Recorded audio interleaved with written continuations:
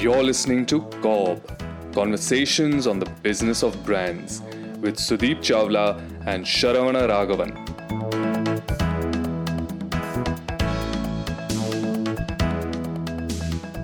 Have you heard of the Spinner? No.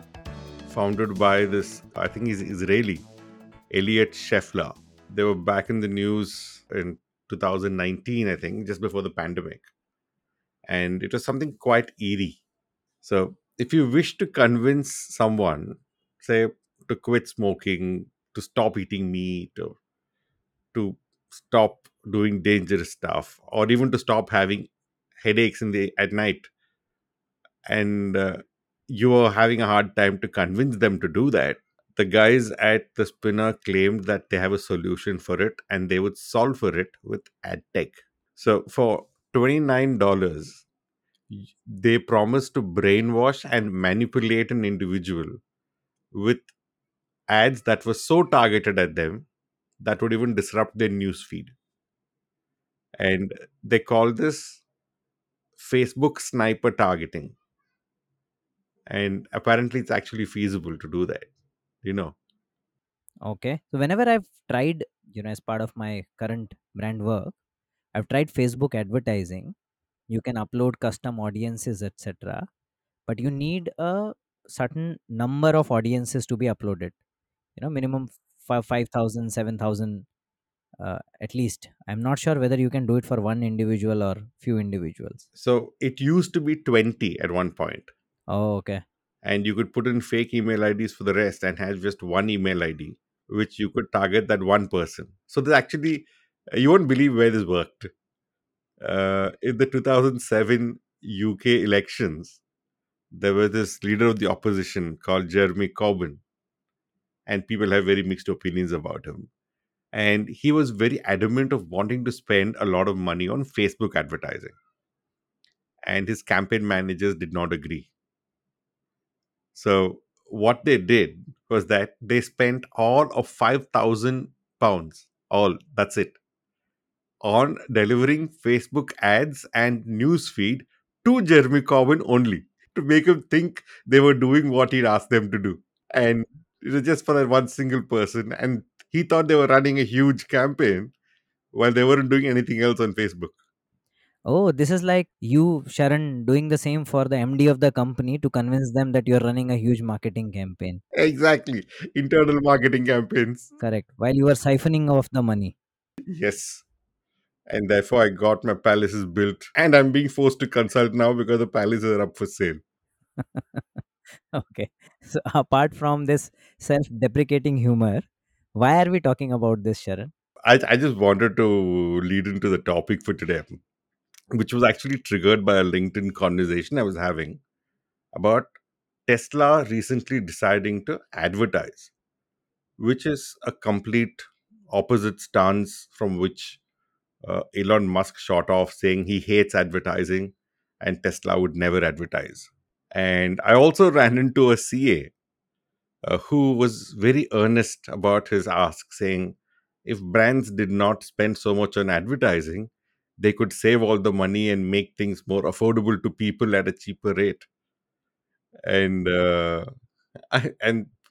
just by being struck by both these conversations, I said, why not we just discuss why we advertise? We've always been talking about how to advertise, how to build a brand, but advertising is an often misunderstood concept.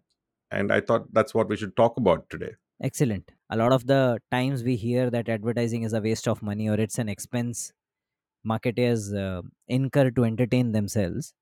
So it might be good to possibly answer this question, which is why we advertise. So, in its truest sense, advertising is any paid communication designed to create recall value for the brand.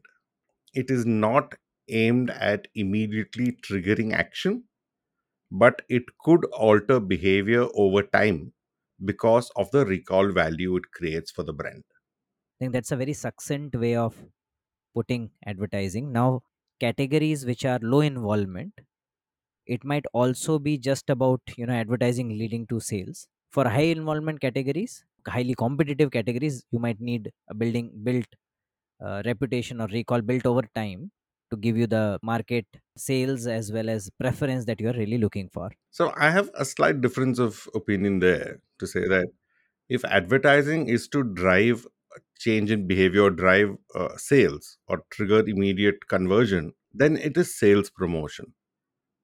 Now, advertising could be done by multiple means, but if the objective is to trigger immediate conversion, then it would fall into the bracket of sales promotion because that's a one off. It's not something you're going to repeat.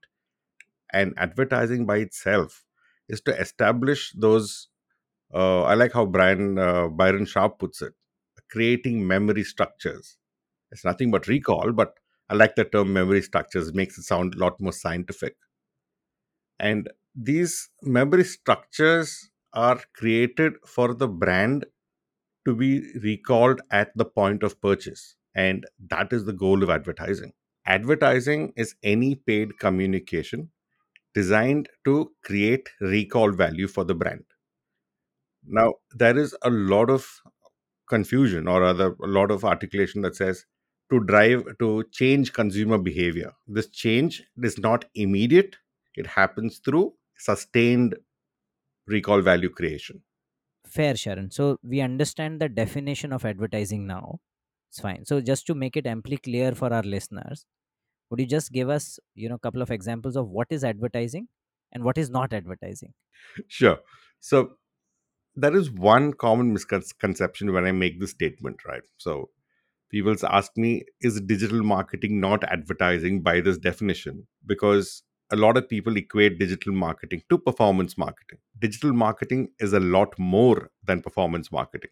And performance marketing, yes, it is targeted towards sales conversion and bottom of the funnel targeting. But that's not all what digital marketing is about.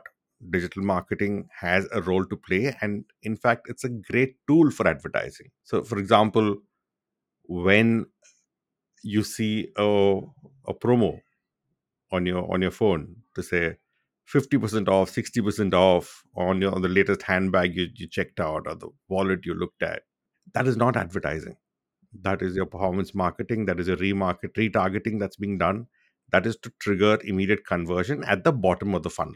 Now at the top of the funnel, if they spoke to you about the brand, let's take a very niche brand called Tumi. Now, if Tumi were to talk about how stylish they are and how successful people carry Tumi around, and talk about what the brand stands for, and keep triggering your mind about the brand after having established those cues, that is when they are trying to fill you, or rather funnel you into the funnel. That would definitely be advertising. And therefore, every medium of communication can be leveraged for advertising. It is the intent behind it that decides whether it's advertising or promotion. So let's come back to where we started from. The question we started with was, why do brands advertise? I understand you said something around building brand recall. Is there more to it, or is that the answer to this question? Yes and no, because the basic purpose of advertising is to build brand recall, and that's it, right? So, the kind of communication used to build recall and whom it is used to target will make all the difference in advertising. That's why brands advertise. Brands advertise in different ways, and they have different objectives depending on who they are targeting and the kind of communication they're using to build that recall. Now, because communication is done by a brand, or advertising is done by a brand for somebody, advertising is for consumers or customers, right? Right. Is there any segmentation there also, that if you're talking to these guys, it is not advertising? Not that way, but I will look at it as saying, yes, all advertising is for the customers or consumers as you choose to define it, but not all customers are created equal.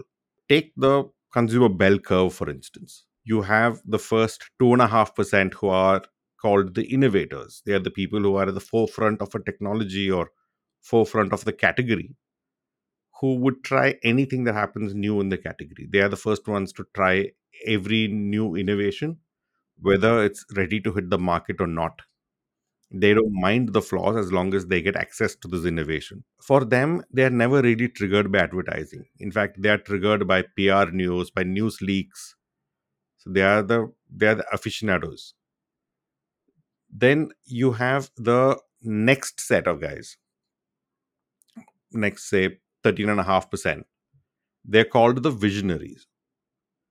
They are the ones who don't yet get the full picture, but they get the intent behind the innovation and they're willing to take a bet and they see reason enough to try it.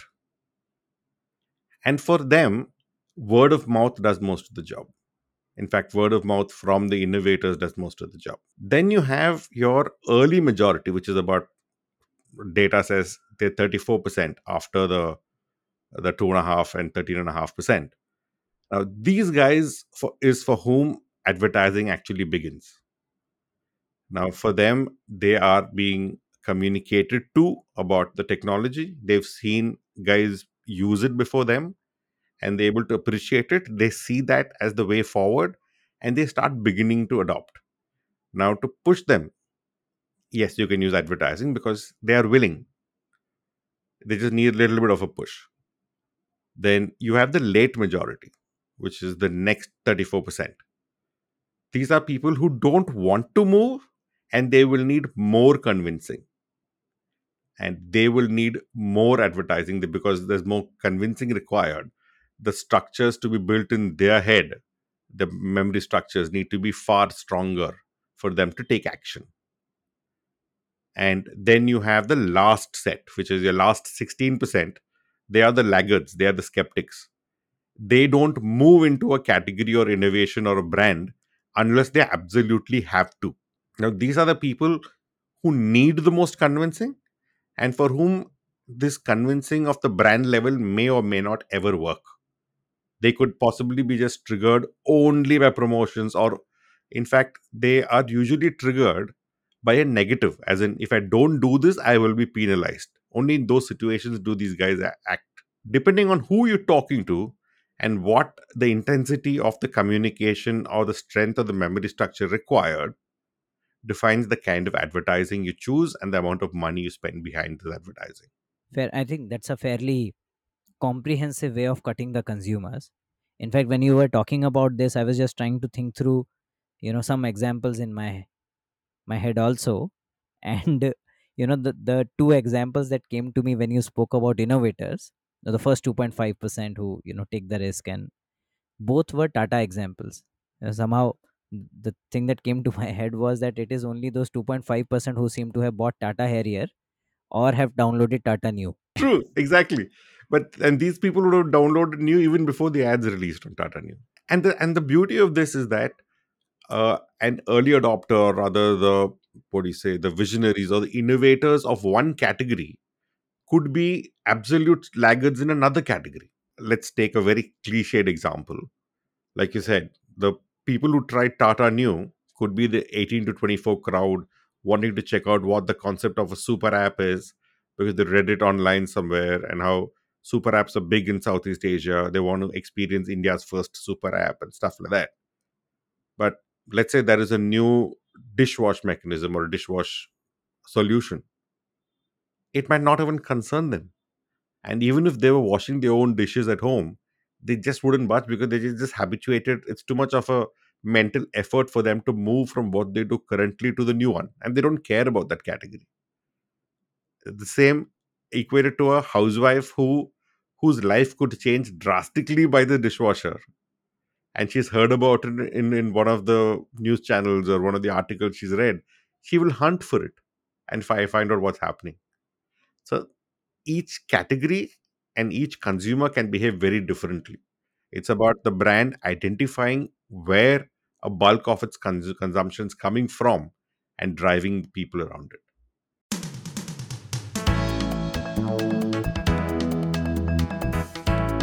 You're listening to COB, Conversations on the Business of Brands.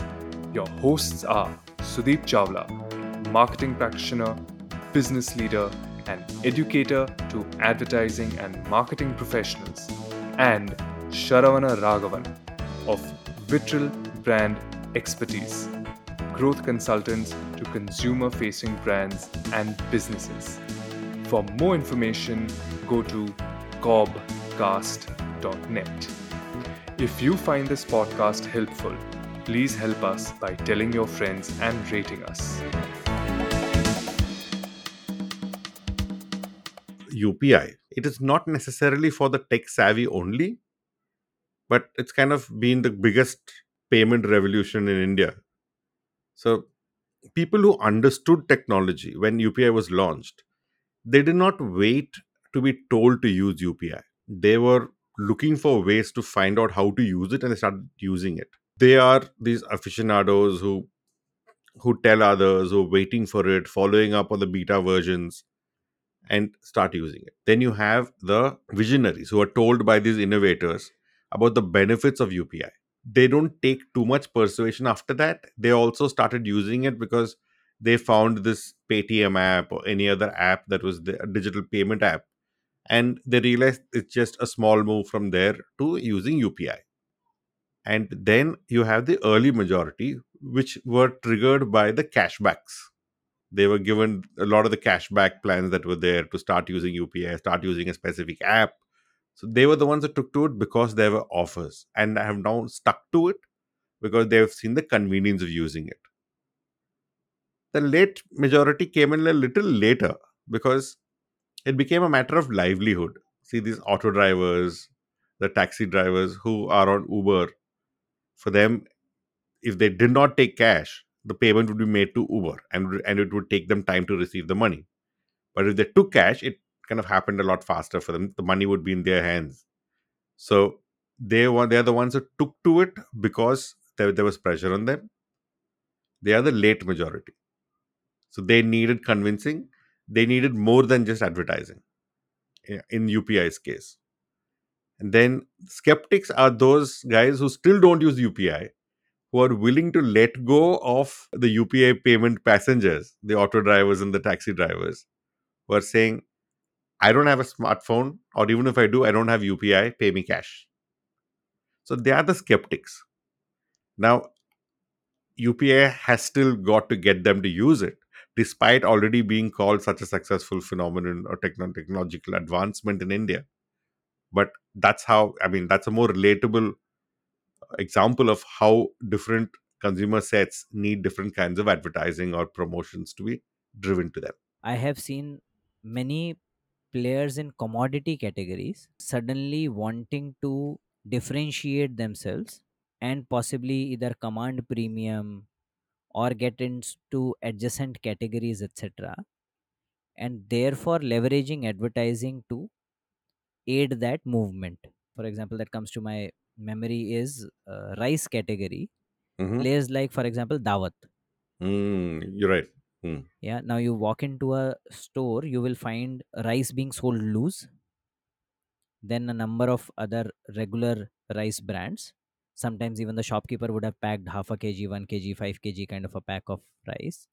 And then if you look at packaging, for example, of Dawat, you would see that they have different colored packaging for different types of rice and very nicely finished, matte Matte finish. packaging. Yeah. Some of it is metallic, very beautifully done, tastefully done with excellent windows and all of that. Plus, then they were also advertising Dawat basmati rice. Yeah, they had some celebrity, etc. also. So the fact that somebody like a Dawat decided to advertise, number one, that's a break in this category itself. And possibly they were wanting to create, like you said, memory structures in consumers' head, which helps them place themselves as slightly better differentiated as compared to others, and then leverage it to sell slightly more premium variants or expand to newer geographies, etc., etc. Absolutely. And that's the Hmm. whole essence of building the brand, right? To command a premium for what you do. And yep, and there are so many other brands that can fit into this. You look at Parachute, and again, a commoditized category which becomes branded and then becomes premium over time. You could see it if you kind of have this mapping about how a brand's beginning or why they're communicating, what is the memory structure they're looking to establish, then it's pretty evident across brands and across categories. Okay. So now The objective of advertising largely is clear. Now, what marketing objectives or brand objectives does this an advertising campaign or an advertising enable? I think you already touched upon it with the example of Dawat rice, Sudeep, because advertising works largely to refresh or occasionally build new memory structures in consumers. Contrary to popular belief, very little of it happens by convincing rational minds or winning emotional hearts. So, rational mind is always your sales promotion, and this emotional heart is actually an extrapolation of the memory structure that's been created over time already. So, therefore, it's not necessarily the job of advertising to talk rationality or talk emotion. It is only to build recall, which is your memory structure. Now, like you said, depending on the life stage, the need of the brand could be very different. So, a brand might need to build awareness when they're new for new product launches, a new brand to establish a new brand name, to establish certain brand code. For example, Cred wanted to establish it being quirky for the target audience, or the purpleness of a Cadbury ad, the differentiation you want to communicate about your brand, like Too Yum talking about baked, not fried. So, all of this is to build awareness. So, advertising's job is to build awareness by creating these memory structures. Now, there is there are there's advertising that is done to build familiarity and therefore trust. So, there is this theory which is largely true also. The more familiar a consumer becomes to the brand, the more trusting they are of the brand. And advertisement's job is to create the memory structure that builds this familiarity. So when the objective of advertising is to build familiarity, then the focus is on maximizing your share of voice in the category, to talk to the late majority saying, I've got you, I'm not something very scary for you to try, just come on and try. To say that without saying these words, to establish that familiarity, is what advertising is used, and therefore acquire new customers.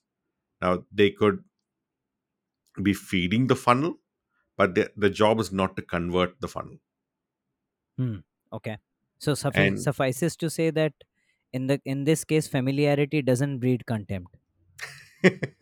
or at least that's what advertisers and marketers hope to, Huh. but very often it does also. But yeah, let's not go into that space. Huh. And there's this theory that advertising is primarily to drive trials, Hmm. but a lot of advertisers go against the grain, and it is an irrefutable part of every marketer's DNA to keep your existing customers happy. Hmm. So advertising is also used to reassure your loyal bases at Hmm. times, Hmm. Hmm. especially in times of trouble, but even otherwise. There's advertising that's done to say, no, we've got you back. You were good to try us out the first time, and keeping them warm enough to continue their word of mouth and how they can champion the brand for you. Advertising can be that also, but that will be targeted at these early movers. So there are different objectives for advertising can be created depending on the life stage of the brand, as you put it. Now, at each life stage, the requirement can vary depending on who you're talking to and what the brand's objective is. Hmm. Hmm. I think we in one of the earlier podcasts we referred to this as core consumers and growth consumers. Exactly. Yeah. So your core consumers could be early adopters, could be innovators, late adopters, or a summation of all three of them. Again, that depends on the life stage of the Life brand, right? stage of the brand, correct. Yeah. So suppose you've got the penetration in the first 2.5%, and the next 13.5% is your growth consumers.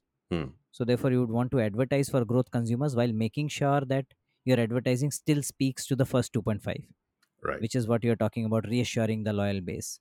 Exactly. Okay, excellent. Now, going back to where you started from, apart from the CA conversation, which I will ignore, uh, we spoke about Musk deciding to advertise Tesla. Ah. So now, from all of this understanding, why do you think Mr. Elon Musk, has decided to advertise Tesla? I trust you to hold me to the word. But yeah, it's obviously not to drive sales conversion. If we might think of it as saying it's such a popular brand, such a strong brand, why do they need to advertise? But it's not for sales conversion. That's not what he's doing it for. But it is definitely to positively impact sales. So Hmm. let me clarify that to say, see, in a recessionary period, what happens is that the early majority, which is already the sluggish part of the consumers, they start rationalizing their decision. They Hmm. start looking at other options. Should I buy a Tesla? Yes, I may have considered buying an EV, but there is Nissan, which is cheaper. There is a Toyota hybrid I might want to look at.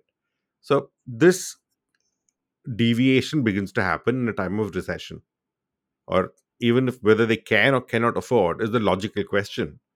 But more than that, people start rationalizing whether Tesla is a good enough product to buy. And when other brands are talking to the consumers or potential customers, Tesla is not talking to them. Tesla is Hmm. still driving or living on the word of mouth and PR that the brand has. And that PR also has suffered in recent times because of what Elon Musk has done with Twitter, the mainstream media turning against him, and stuff like that. Mm-hmm. So, to be part of that conversation, to be part of the consideration set, so Tesla's advertising could do well to remind them of what makes Tesla Tesla and put the brand back not just in the consideration set, but at the forefront of the consideration set. Now, this might not lead to conversion tomorrow. They might not see an ad today and be immediately measurable as how much of conversion has happened. But this is again to create the memory structure that Tesla is the go to EV product, EV car for you. And being absent from the conversation in a time like this, when customers are largely down trading across categories, might not be great for them. And therefore, they want to be part of the conversation. So you can still call it feeding the funnel, but it's a very notional one that you can't exactly measure at this stage. So even a brand like Tesla, which might be top of mind to you and me because we may not be in the EV business or the EV category of customers, but we are in the business of brands. So Tesla is a very strongly etched brand in our memories, but may not be doing the full job of what the brand is supposed to do with the customers. And that's possibly why they're advertising. Hmm. It could also, be a scenario where the EV category has started seeing many more players, much more investment, and hence a little bit of clutter might have started happening in that category Oh, in terms of absolutely. communicating. Yeah. And that is why instead of a Tesla being the consideration, Yeah. become a consideration set because there are multiple players in the mix today. Correct. Correct. So therefore, again, the same thing about life stage. So the brand or the possibly the category has started reaching some amount of clutter, and hence brand needs to take renewed effort Exactly. to regain the position that it had while the category was relatively smaller. That answers the question, and hopefully, Elon Musk would approve of it too. We must upload this section of the podcast on Twitter to check if it receives Mr. Musk's approval. Otherwise, you will get a fairly sharp rebuttal. But or Uh, we could also get a blue tick for this for free. yeah, I think all the best to you, Sharon. I will not decide to tread on that path.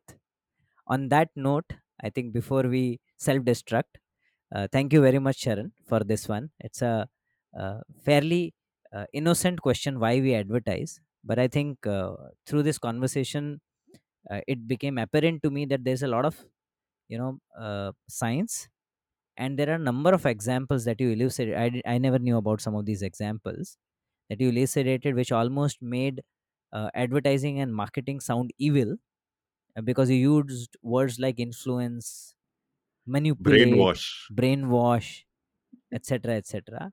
But the possibly the takeaway for all the marketers is that there is truth to the fact that advertising or marketing can create new memory structures and thereby influence behaviors over a longish period of time.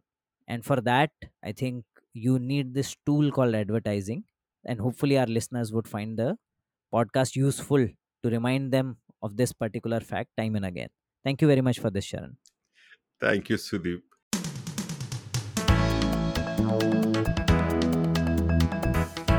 Thank you for listening to COB, Conversations on the Business of Brands with Sudeep Chawla and Sharavana Raghavan. Subscribe and learn more at cobcast.net. That's COBBCAST.net.